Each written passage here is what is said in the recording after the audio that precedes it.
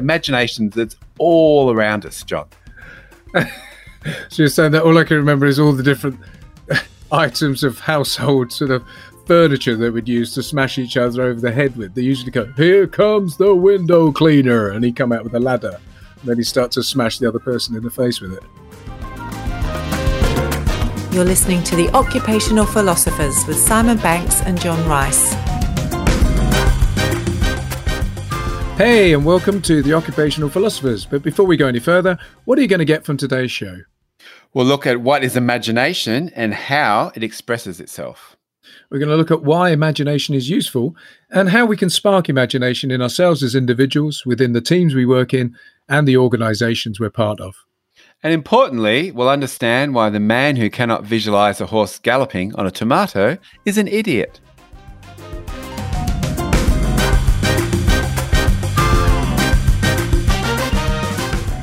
Hey, and welcome to another episode of The Occupational Philosophers. Hi, Simon. What's caught your eye this week? John, what's been catching my eye this week and for a few weeks is a show called Transparent. Have you ever heard of that show? I have not. Tell me more. Okay, it's about a really interesting family that lives in Los Angeles, and they discover that dad is later stage in his life, he's probably 60, 65, is coming out as a transgender person. And so it's around this theme, but you really think, oh, that's the theme. But once you dive into it, it's about weird and wonderful families and how they interact. And it's just so joyous to see how kooky and unusual this family is. And I love it. I can't get enough of it. I love it. In Australia, it's on Amazon Prime. I'm not sure the rest of the world where it is, but it's been one of the most a huge amount of awards and Emmys and all different things. But yeah, I can't wait to watch it. It sort of lends itself to today's theme. I'm just always imagining what's going to happen next with so much anticipation. I love it. Well, I'm going to put that on my list, but I have to say I'm starting to get overloaded. I don't think I'm ever going to get through my watch list. Yeah. It just keeps getting bigger. I just stop making stuff, please. I can't catch up. It's really doing my head in. Anyway, what's caught my eye this week was a little news story about adults who play games for a living. So there are grown-ups in the world who take part in things like World Hide and Seek Championship or World Conquer Championships. And these are adults with, and there's prize money at stake here. Not massive prize money, but they play these games very seriously. I think there's one lady who competes in the Conquer competition and everyone else turns up in fancy dress and, just there for a bit of love. But she's proper athlete. She's got like dry wick sort of athletic tops on and a water bottle to hand and a headband and a coach massaging her shoulders before she sort of takes her first strike with the Conquer. But yeah, I thought it was amazing. People have genuinely quit, as it were, day jobs and are now playing kids games. And they take part in all these contests around the world. I was just thinking about, I wonder what game I would want to play if I had to play a game all the time. What would I and play? What was it? Tiddlywinks, Snakes and Ladders, something like that. Snakes and Ladders champion. What would you do? Something physical? No, I'm not even sure. Maybe something you could, like darts. People play that for a living. Drink a beer, throw some sharp things. That is a sport already. Yeah, grow a mullet.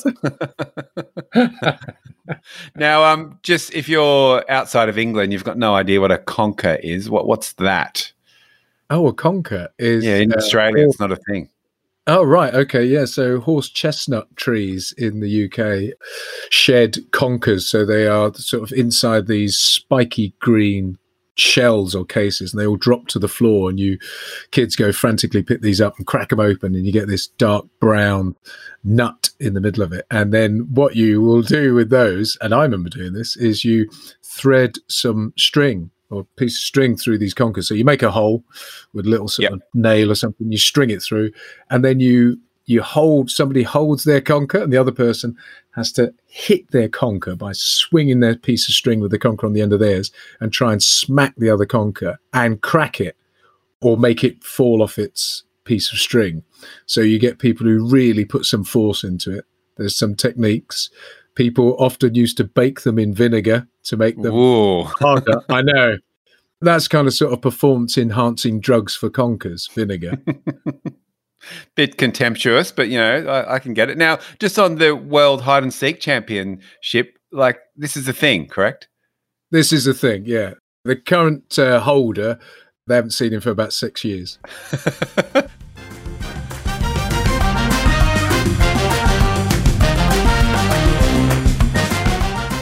Today's show is about imagination, something that we mention a lot in what we talk about and is even what our show is about, to spark creativity, curiosity, and imagination. But it might be one of those things where you think, I wonder what it is. So we'll dive a little bit more into the world of imagination. And importantly, how can we use it at home, in our teams, and in our organizations?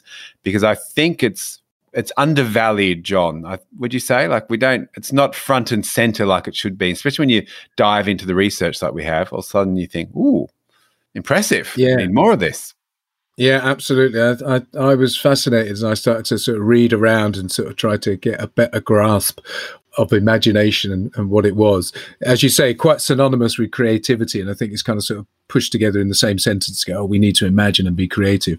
But actually, imagination, quite a special thing. They don't know where it exists in the brain yet. So the neuroscience really hasn't caught up with just how mystical and magical imagination is. But it's certainly something, first off, to define what it is we're talking about here, maybe, or the beginnings of what we might call it. Yeah. So it's something about, I was seeing it as bringing forth something that doesn't exist in the mind. So it could be something then that we conjure up as an image or something, or think about in our heads. And then creativity, then you might say, maybe the creativity then's the bit of bringing it into life or bringing it into the real world, something that's novel or useful.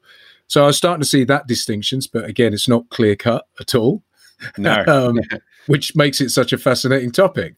For you, Simon, again, because for you, it's very much something that you have an idea around in the work that you do. Yeah. And look, I think, and I'm just reading again about it today, I think it's the capacity to envision what is not. So it's not about envisaging what we have already, but it's imagining what doesn't exist. So I like that idea, that very future forward looking, imagining what isn't there. I think that's in its most simple piece. Does that land for you, like envisaging what is not?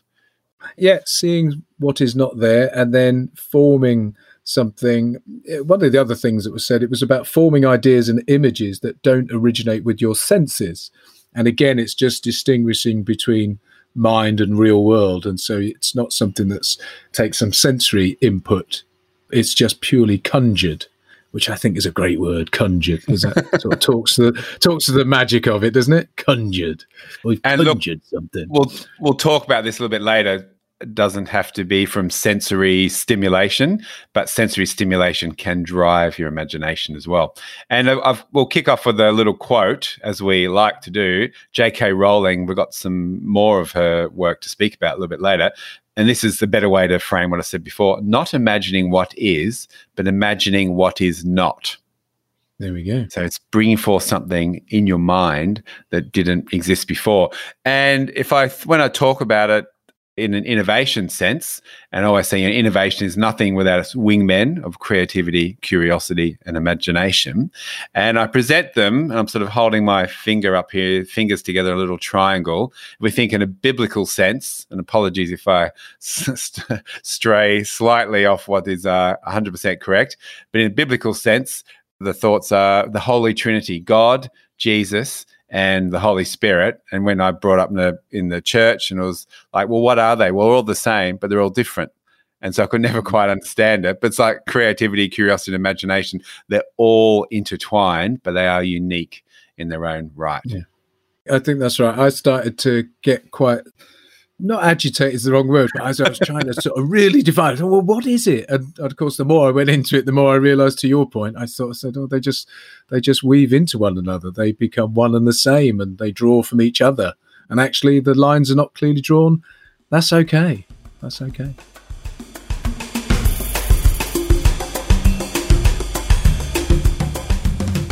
So the next thing we started to consider, Simon, was the different types of imagination.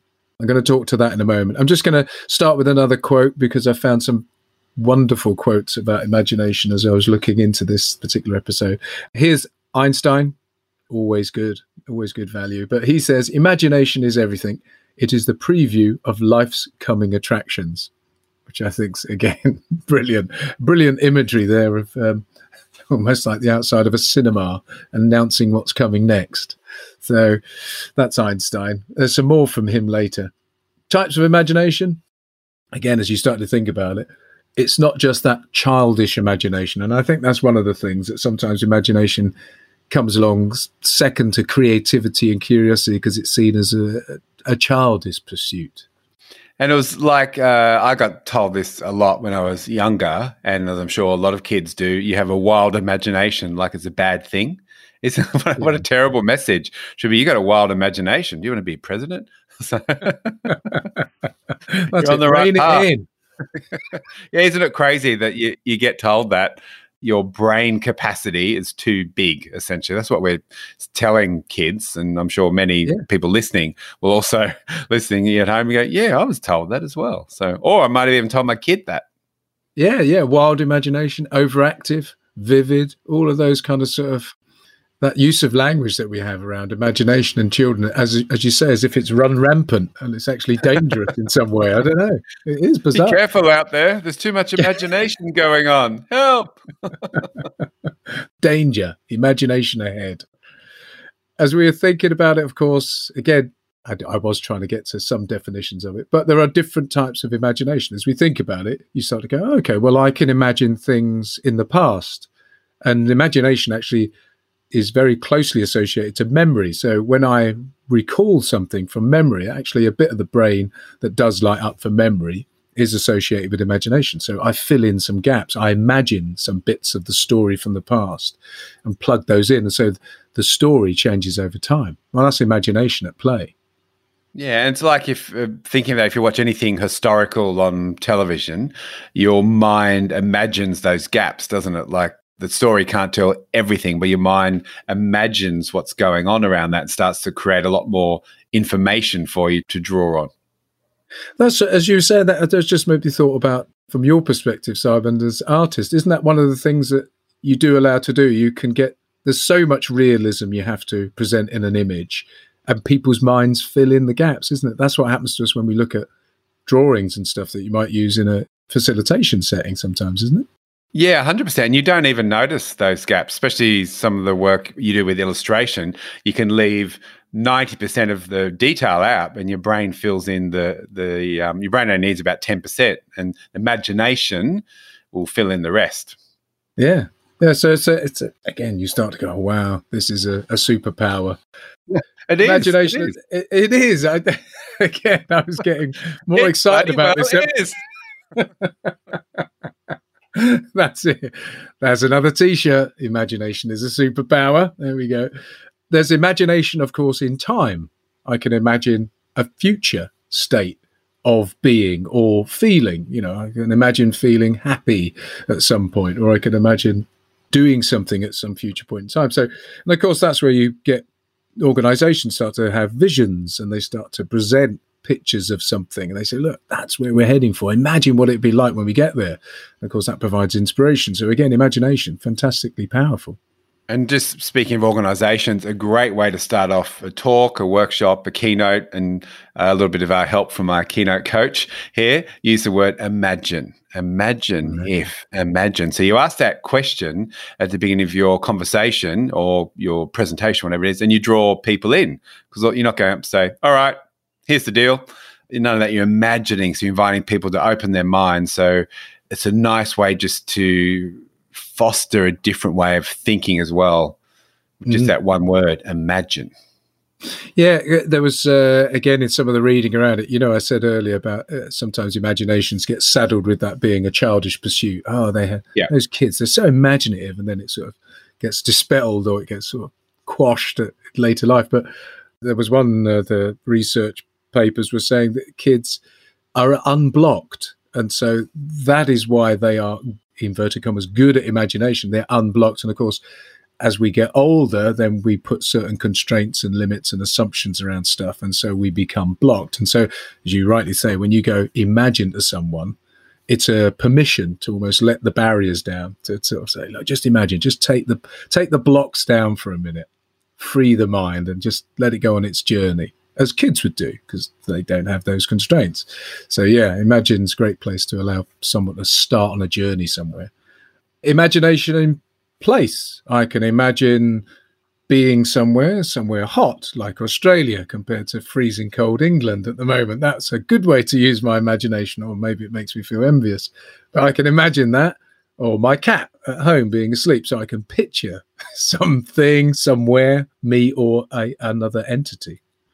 I often ask the question when we talk around imagination, or, you're creative or not. And I'll say, have you ever been at work and imagined you could be somewhere else? And everyone's hand in the audience goes up. And they go, of course, we're all imagined. We've sat at work, we're going, oh, God, and whatever conversations going on around that. You look out the window and you imagine you're at that special place, you're home with a cat, like you said, or you're on holiday with your feet up and sun, or doing so. We all imagine. It's really powerful. I think it's a nice way to get us through certain times as well, which we might talk about a little bit later, that ability to imagine being somewhere else. Yeah, definitely. As we come into this, I think we'll start to think about, well, how do we spark it? How do we use it to full effect? And of course, in what types of environments? And think back to your teenage years for many, World Wrestling. The costumes they used to have, like, they'd all come out dressed as, the British Bulldogs, and it'd all be themed. So it's imaginations everywhere. People would come out with their different identities. And so imaginations, it's all around us, John. So you're saying that all I can remember is all the different items of household sort of furniture that we'd use to smash each other over the head with. They usually go, here comes the window cleaner, and he'd come out with a ladder, and then he'd start to smash the other person in the face with it. Yes, fantasy. We could imagine fantastical things such as J.K. Rowling, but we could imagine half man, half chicken WWF wrestler. So that would be another thing. So fantasy is obviously a fantastic way that we could imagine worlds as well as ideas that just don't exist in any realm. And dreaming. And what about dreaming? Well, dreaming, again, you just look at that, again, sort of the bits of brain that they see lighting up. They see lighting up when people are imagining things in waking life or time. And so imagination, in terms of dreaming, it's imagination, but as they would say, without executive control. So we're not able to control it in the same way as when we're awake. When we imagine, then we can think about it and process it and maybe get some insight from it and do something with it. Whereas dreaming, we are imagining, but we can't do anything with it. Well, we might do when we wake up. Yeah, sure. And I've also heard as you collect all these bits of thought throughout the day, and they sort of stored in your subconscious.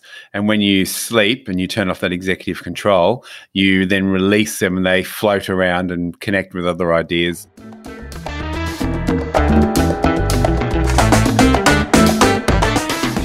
John, I want to draw your attention to a quote. It's from our main man, Albert Einstein.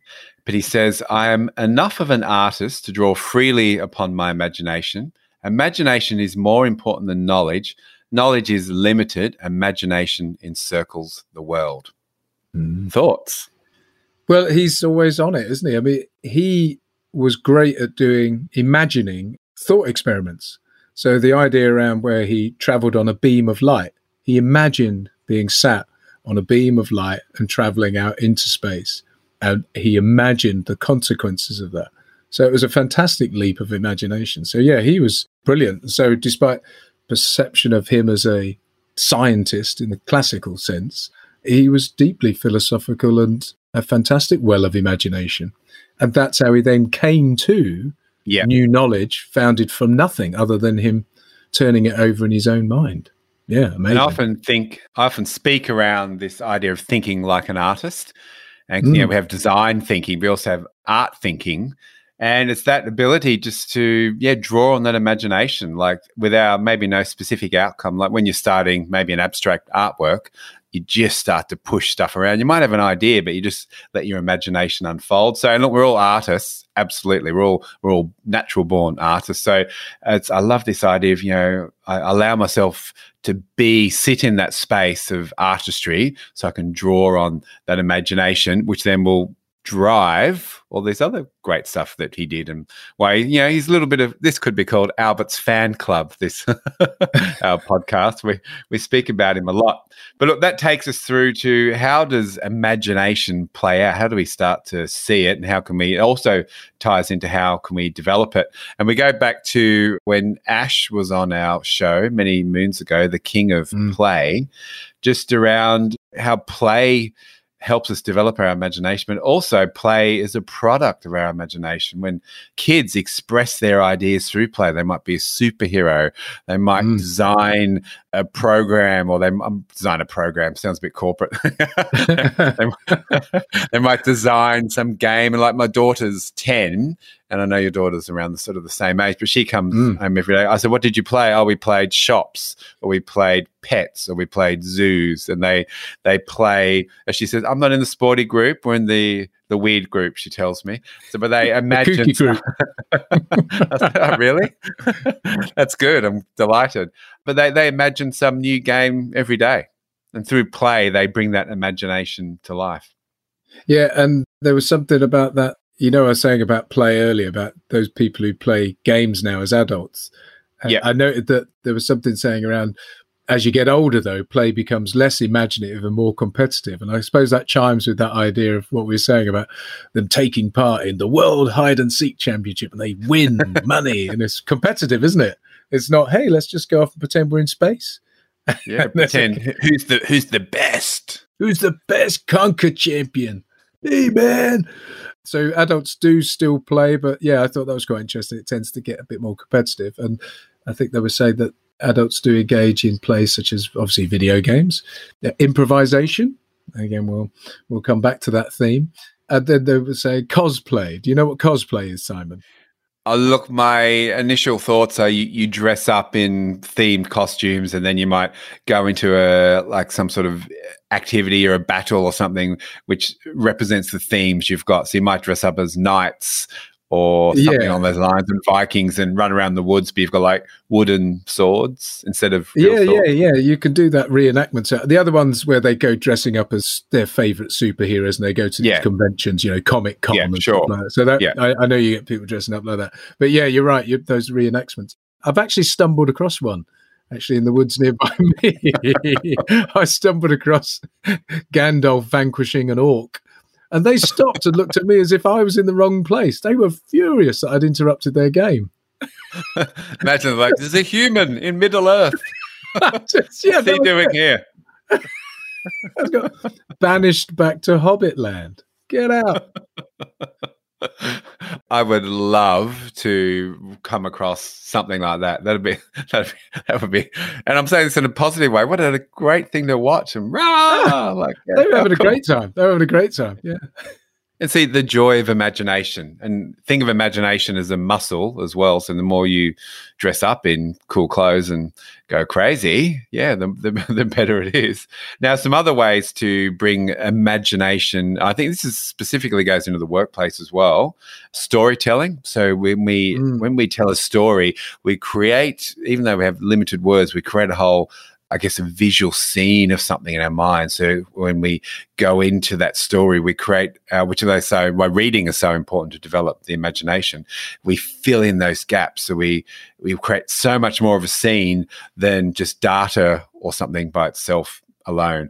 And again, I've read, I know I won't have it quite right, but if you wrap data up in a story where you can imagine those characters in the story, it's about something 600 times easier to remember than just a presentation by itself. And another one on that, I'm riffing a little bit, the ability to be able to visualize, which is very important in my world. But once we visualize something, we create a whole picture that people can start to fill the gaps in as well. And often we'll talk around, here's the company's vision. And so the very word lends itself to being visual, so we can imagine where the company will be. Like, they're not saying where we will be in 5 years or 10 years. This is a vision of where we want to be. So we're inviting people to imagine. One of the things is you were saying that as well, we can set out visions for people, we can tell the story, and so we can engage people to imagine how they might feel, what they might be doing, how they would be in that new world that you're trying to sort of help them imagine together. Goals is the same. I'll often talk about when we're setting goals for individuals or teams, that idea of a SMART goal, but also as you set the goal to sort of go, look, just imagine 12 months' time, you've achieved this goal. What will you see? What would you hear that's different? What would you feel that's different? And that's an incredibly powerful way to make the achievement of a goal come to life in quite a visceral way. You see people just go, yeah, well, Tom, Jane and Harry would be like this. And wow, that would be amazing.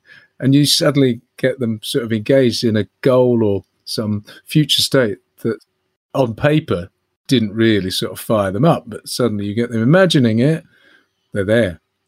I've done a lot of this type of work, as in I'm on the receiving end of that. A lot of the entrepreneurial programs I've been involved in, I've always just like envisaged myself just walking down the beach in like tight white pants, and I've got like a big boombox. You've just made me imagine an image I don't want. What'd you do that for?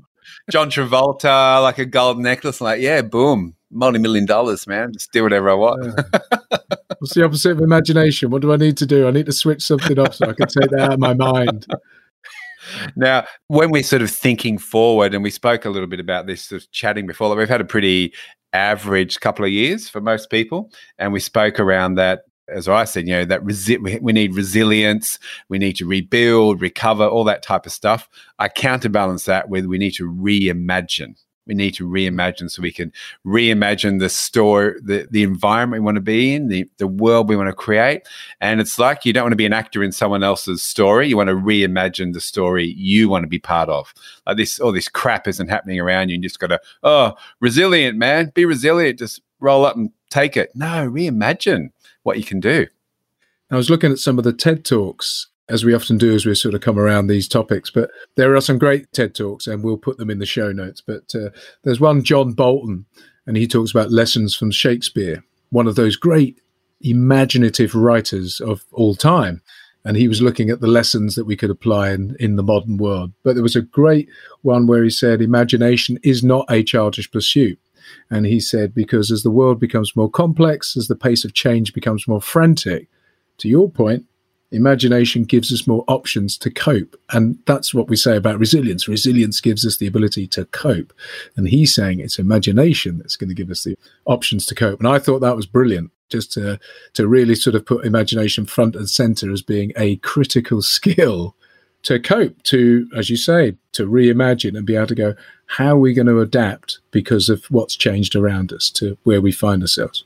It's amazing. Now, thinking of critical skills, imagine... Oh, there we go. I had to drop that in without meaning to. I'm there. I'm off. Yeah, I'm off on a journey. Your Bear Grylls, you dropped into, the Amazon, let's say in this instance, and you got to get out. He has to imagine. He has to use his imagination. He doesn't just be resilient, does he? He jumps into being imaginative. Yeah, he just, I wonder where my film crew are or what hotel I'm staying in tonight. That's what he does. Oh, maybe. Allegedly.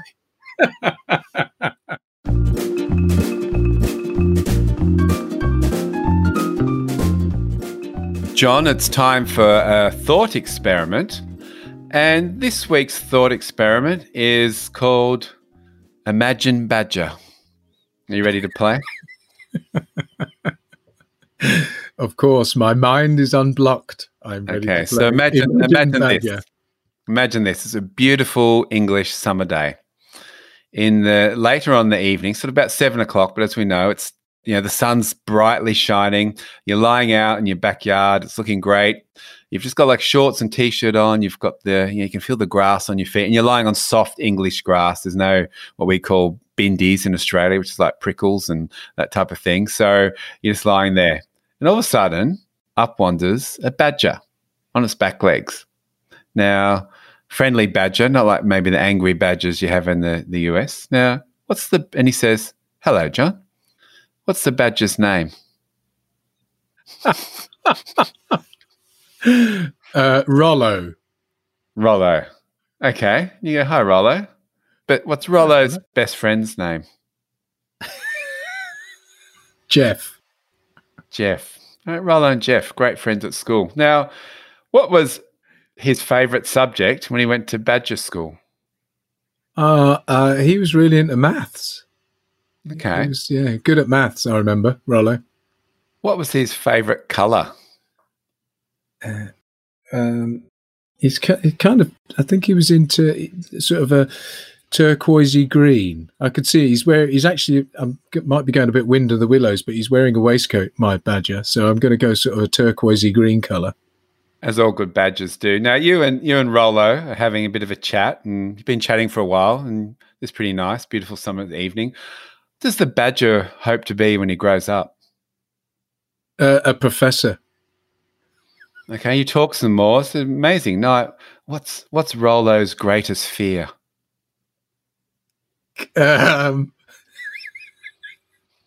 His greatest fear is meeting Brian May from Queen. Okay. Because he'll think he's like King Badger. Okay, now you have to ask yourself, though, why is the badger by itself just wandering around on its hind legs? Because he goes on a bit. He just keeps talking.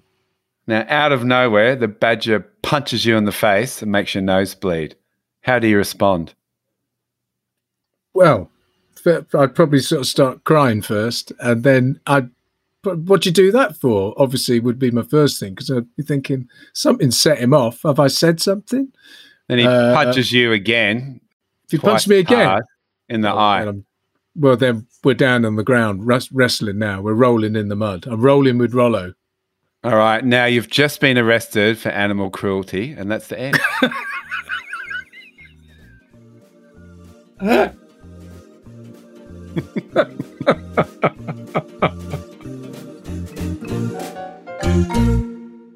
Simon, I want to start with another quotation before we start to think about more about imagination and how it might be useful. But this is J.K. Rowling. Imagination is not only the uniquely human capacity to envisage that which is not, and therefore the foundation of all invention and innovation, in its arguably most transformative and revelatory capacity, it is the power that enables us to empathize with humans whose experiences we have never shared. Thoughts on that?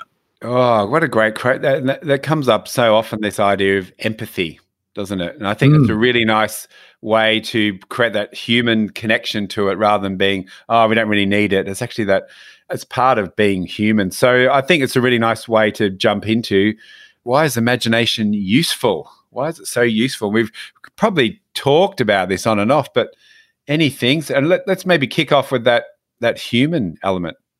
Well, just as J.K. Rowling's there, a very human thing. As they would say, evolution doesn't provide things for nothing. It provides it because it wants to have us live and reproduce, etc. So it allows us to see beyond our current situation. It allows us to imagine a future state or way of being, or whatever. So planning and envisioning and forecasting, sort of where we can sort of look beyond where we are right now to imagine a change that we might be desiring. So that's quite clearly a really useful thing. And from your perspective, obviously, Simon, you see it as very closely aligned to the thing that fuels progress and innovation. Well, innovation is nothing without imagination. I'd say innovation is imagination plus action is innovation. Like, you can't have innovation. It's not something that happens to us. It's a very human experience, John. It's minds. It's imaginative minds rubbing on minds. When we start to humans connect and their imaginations and ideas smash up against each other, that's innovation, or that's the start of innovation. I was thinking as well, just you saying that I always think sometimes imagination's quite a solo pursuit, because it's in our minds as we're imagining things. But I guess then there's a moment where we have to bring our imaginations together, and that then becomes the innovation process or creativity process. Is that be something that you thought of as well? Well, I've just been reflecting on this week, because I've been doing some work with clients with stuff you would normally do in the room together.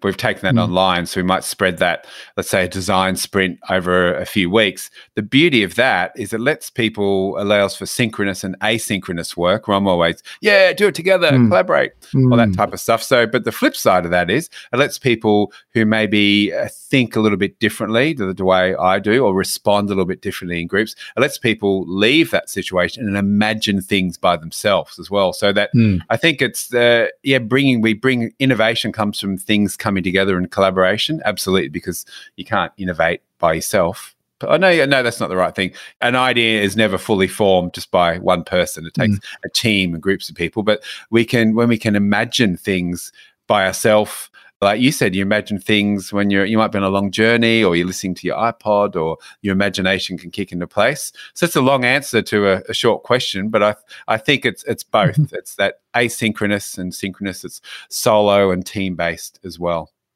Maybe we can talk to that in later on as we think about how you can actually bring it to life in teams as an individual, but also as a collaborative pursuit. And I really like what J.K. Rowling said around we can imagine other people's worlds and what it's like for them. We can then display empathy. And what a beautiful human trait to have, and also an essential corporate trait as well, to have empathy, not only for your teammates, but for your customers. Because when you have empathy and spend time in other people's shoes, you can design solutions that they need and want, and you can make a lot of money from those solutions. Yeah. Yes. Oh, you can. Well, I was going to say, but that's empathy. Make money, man. We're so empathic this month. We're up 30% on the empathy scale. Woohoo! But pay a dividend. No, you're right. The other thing I was thinking, as you were saying, is the empathy just is the bedrock of trust. Yeah. And we know we're always coming back to this in organizational life, building trust in teams particularly, but also as something that's endemic in the culture of an organization. Yeah, trust is everything. Trust builds relationships, trust builds teams, and it builds business. And we've all heard those sayings like, never judge someone on that outward behavior because everyone can have a crappy day and all that sort of type of stuff. So just actually think, how spend some time in your shoes. What are you going through? Have that empathy, a little bit more understanding, stand back a little bit more, be a little bit more human, and imagine what could be behind that action. Imagine what could be behind that display of something which might grate up against you a little bit. And it's that really nice thing just to take your thoughts a little bit wider rather than going to that same place we always do first. You've talked a few times, Simon, about how we're moving from the knowledge age. We had the industrial age, we had the knowledge age, and I've heard you sometimes talk about we're now moving to the imagination age, and that then is becoming the differentiator. Yeah, look, there's a few different, some people might say, no, we've passed that, we're in another age, so I don't want to be, too didactic in that. But look, knowledge is everywhere. Knowledge is free. We can Google anything we want. We don't need to be a walking encyclopedia. It's the imagination is how do we connect that knowledge, and now creativity. How do we imagine what we can do with that knowledge? How do we imagine what's possible with the resources we've got? And also, how do we imagine a better future? Because the ability to do things faster and smarter, really, we know automation and artificial intelligence that's taking care of that stuff. So our imagination is what sets us apart. And it's the things that machines can't do. And building on that, imagination makes money. I said that before, like empathy makes money. Not that that's the reason you do it, but if you can design something that somebody really wants because you've got a great amount of empathy and understanding for their problems, all of a sudden you're a billionaire, aren't you? And so imagination makes money. Like it's J.K. Rowling.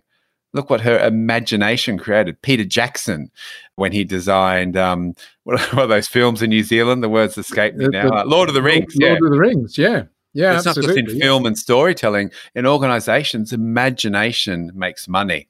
And think around brands who've used their imagination to say, oh, we'll deliver that wine to your house. We'll start up a wine club. You don't have to come to us anymore. There's a great brand in Australia, Who Gives a Crap.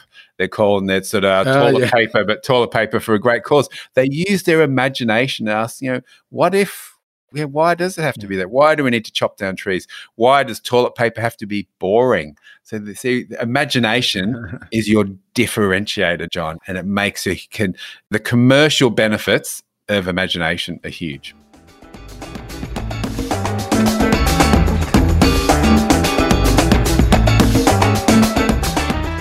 John, I really like this quote from Andre Breton, who is in many circles known as the father of surrealism, which is sort of, painting your dreams style work of art. And he says, the man who cannot visualize a horse galloping on a tomato is an idiot. Well, I've got it firmly fixed in my mind right now. How about you, Simon? I'm not an idiot. I can see a Clydesdale, but if you're sitting at home and you can't visage that, Go join the idiots over there. Quickly. So look, how do we spark our imagination? We're a not so serious business podcast. So as we do, we like to talk around for individuals in organizations, or you're a solopreneur, an entrepreneur, teams, and then from a leadership perspective. Let's say individual, how can we spark our imagination on an individual level? Well, one of the things I was thinking about came from some of the research that talks about when we have those daydreaming moments, so we all have daydreaming moments. I don't know when you get yours, but I've had it where I'm on a long train journey and I'm sitting there gazing out the window. And that's sometimes for me, I sort of switch into some mode where suddenly a lot of ideas, the good old blue sky thinking really comes about when I'm just sitting there with minimal things to do or focus on, tasks to do or whatever. And apparently that's absolutely right. It's what's called the default mode network, and we can activate the default mode network. It's almost when you might be doing something that's mundane. So you could be walking or ironing or washing the dishes and looking out the window, for example. And so the brain doesn't have to cope with much by way of processing stuff. So the brain kind of goes into low power mode. The red light comes on, and then it can go and do this stuff, which then allows it to go freewheel a little. So if we can, as individuals, find ways to activate the default mode network, that's not a bad start, really, to find opportunities to daydream a little. And the counterbalance of the default mode network is the executive attention network. And that's where we spend most of our day. It's that logical, focused, rules-based part of our brain. Absolutely essential, because we wouldn't get anything done if we didn't activate this. But you need to think of the default mode network where our subconscious lives, where our ideas live, where our imagination lives. They need to be working in unison. Most of us, I do the same. You spend all day tap away on the keyboard, but you're not counterbalancing that with another way of thinking. The old school way is to be left brain, right brain, but we know neuroscience tells us that's all BS, and our brain is a bunch of different networks. So it's the ability to get those networks engaged. And on that piece around daydreaming, and I think I've said it before, but often, because you catch a lot of plane flights in Australia for work, get on the plane, you're about half an hour in, they bring out their first wine, and you sort of start to wind down a little bit. Your phone's off because you can't look at the phone, and you have that. And I always find, that's a trigger moment. Just your brain just starts exactly what you've said. You've turned off that sort of rules-based, principles focus, get shit done, which is important part. We don't want to daydream all day, but we've all of a sudden those ideas, that imagination starts to flow. And that's what you can start to build on when you get back to work. Yeah, absolutely. And I think we said earlier as well is, as individuals as well, give ourselves permission. We often talk about this idea of, think like kids and tap into your inner child. And sometimes you get people saying, whatever. But there's a truth to it in so much as what we said earlier is that kids are unblocked. And so it's that idea of, okay, let's just take the barriers off for a minute. Just allow myself to freewheel. Don't rule anything out and see where it takes me. So you can give yourself permission once you're in that default mode, network mode, to, take the constraints off and just freewheel. Don't let anything block you in that moment, and then see what emerges. And so it's lovely moments we might think back in life and you remember just one time, nothing on your agenda. You might have been there with a friend or your partner, whatever it is. And you just look back and you look at the clouds and then you have a bit of a chat about what you've seen. Yeah, it's those beautiful moments. We allow yourself some moments to imagine whatever it is. So almost allow yourself some moments to turn off. So you could even talk about it from a mental health perspective, couldn't you? Or a physical health perspective or a productivity perspective. Allow yourself that that time to turn off. I also say devices. This has always come up really highly on, you want to get your imagination working, turn off your device, and let yourself flow a little bit, which we've spoken about before. And one of the simplest ways is go for a walk. Go for a walk. That is one of the things that does sort of set you in that default mode network, because our brains don't have to constantly go, how do I walk? How do I walk? How do I walk? So it allows you to, take yourself off. Figuratively and literally take yourself on a journey.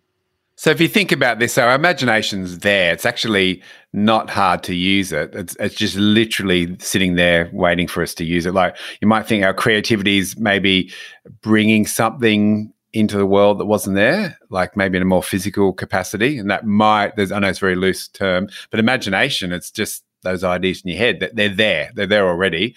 Just give yourself a little bit of permission to let them pop out.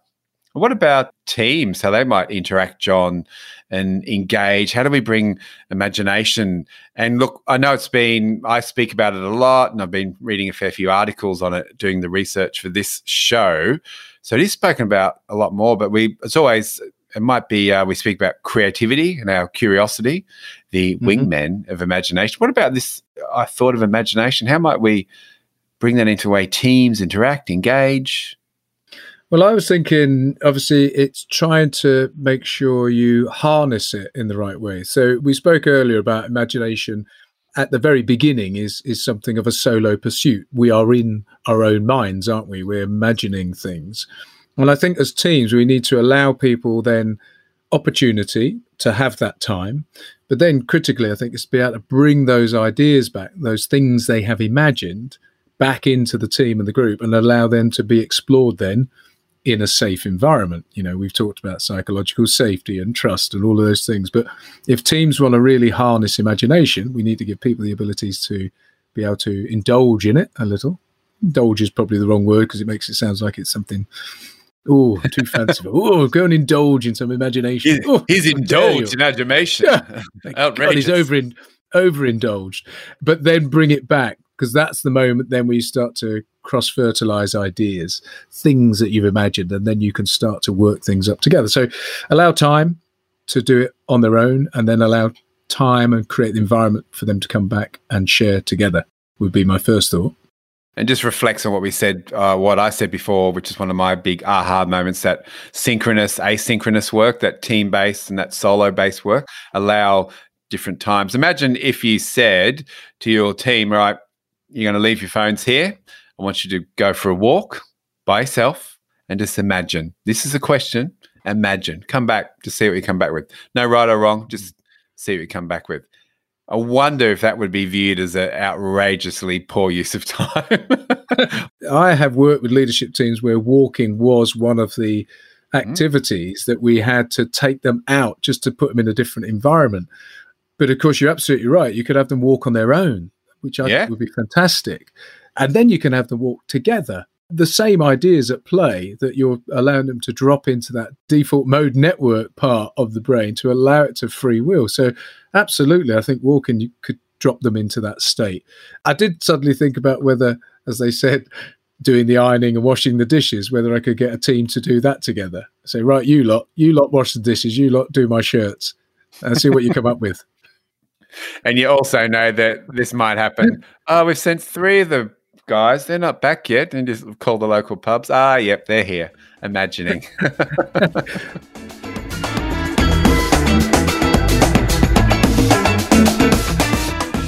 What about leaders, Simon?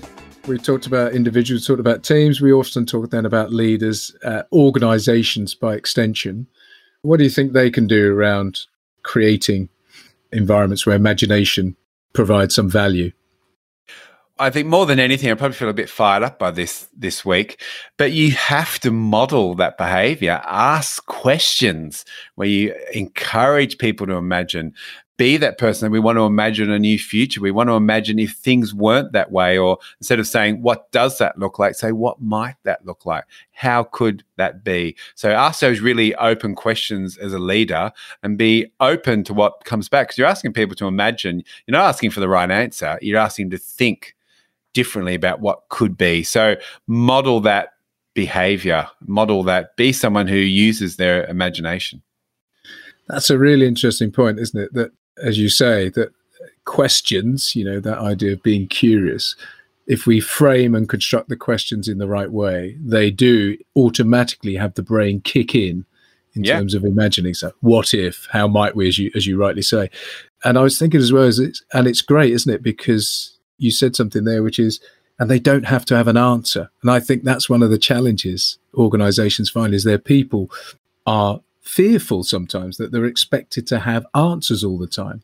And so if leaders can just go, look, set the solutions and answers to one side for a minute. I just want you to imagine. Let's just see what comes out of that exploration. Don't worry about having answers right now. That's very liberating, isn't it? Yeah, you can imagine. You have to get to answers at some point, but too often they rush to solutions and answers too readily, or feel they need to, and they lose that opportunity for that divergent thinking. Yeah, and also applying this divergent and this imaginative thinking, I really like this thought of, and we've spoken about before, imagine if something wasn't the case. We have these myths. That's the way it's always been. The assumptions, the corporate cliches. That's just the way we do things around here. Imagine giving the space, saying, imagine if these things weren't true. What are the rules we have in our organization? They're just around because of the way they are. It might be Barry or Kevin. 1973 was a bloody great idea, but in 2021, it's not so good. But, Barry just retired. No one ever challenged that assumption. So imagine if the Barry assumption was challenged. Like, what could that look like? So encourage people to use their imagination across the organization. And there's something as well, we've also said, leaders, as well as you say, role modeling, they're very much tasked with creating the environments that allow such things to flourish and grow: imagination, creativity, curiosity. And so I do think they can create those environments. They can systemize, the wrong word, but they can create time for those things to happen. They can create spaces and places for that stuff to happen. Of course, you want it to happen all over the organization. Not suggesting you need to have an imagination room or booth, but, maybe that's a starting point. Go in and imagine. Well, imagine what's possible if you did. Yeah. And so creating time and space, I think, is something leaders can do. Think about the triggers that help trigger people's imagination. Again, that could be a time, space, or simply moments where they get to be curious or whatever. So find the triggers, provide the time, provide the spaces and places. Make sure it's safe for people to imagine and share the product of their imagination. That's key. Again and again, we keep coming back to it. So it seems to be environment, doesn't it, that they can create in culture. And also imagine what the world will look like if you don't imagine, if you don't reimagine what you do and the clients you serve and their changing needs and your place in the world and the impact you want to make as an organization. Imagine what that looks like if you just don't change. Okay, it doesn't mean you need to tear up your business model, but the world around us is changing so quickly. So there are so many opportunities if you reimagine what's possible. So if you're a leader, your job is to reimagine. Your job is to reimagine and rethink and revision and retell stories and ask those questions and encourage everyone around you to be on that journey as well. And I presume, Simon, you've said it before with that idea of design thinking, testing, and prototyping, where you could also make sure that people see that imagination coming to life, allow people some latitude to say, okay, that's great. Take it further. What does that look like? Bring it to life in some way. So imagination then sort of fuels some creative exercise, and that might bring something to life which could be tested and thought about and explored further. And it might not go anywhere, but leaders and organizations have to say it's okay to imagine, to create, and it doesn't have to go anywhere. But if it does, we might find something amazing at the end of this process. So they have to incentivize and reward that type of behavior as well, don't they? Yeah, and I read a survey, again, I don't know who to credit it to, but they said the number one thing leaders can do to drive innovation in their organization is to model innovation. Do the things that you want everyone to do. So prototype, bring ideas to life, get involved in brainstorms, go out and meet your clients, imagine what's like in their shoes, all of that type of stuff. That's what leaders can do by wanting to build that culture of innovation and imagination.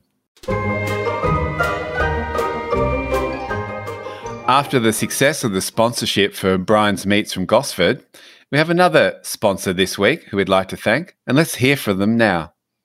Welcome to Stan's Cleaning Solutions for all your cleaning solution needs. This month, some new products. Hydroperoxide acetone for cleaning abattoir floors and make them sparkle again. And our new patent-pending chuff plugger, which brings every carpet back to life. And finally, the Shinerama experience, which will bring a shine to everything in your house, including your kids. Ha ha! Stan's Cleaning Solutions. Quality cleaning solutions at quality prices for quality people. Really, really enjoyed today's show. I felt a bit fired up. I think, man, we're standing at the precipice of something here, John. And if we use our imagination, I think especially in organizations who have the ability to make such big positive change in the world and leave a big impact on the world as well. Yeah, it feels magical. It feels mystical. It feels like it's in a bottle and there's a sort of unearthly glow coming from this bottle of imagination and we just need to sort of take the stopper out. Yeah, I was similarly very, very fired up, looking into it, reading around it, understanding it a bit more and realizing just what a superpower it is. Yeah, and that is, it's a superpower. And the great thing is it's literally there in our brains waiting for us to use it. And we probably imagine a whole lot more than we think.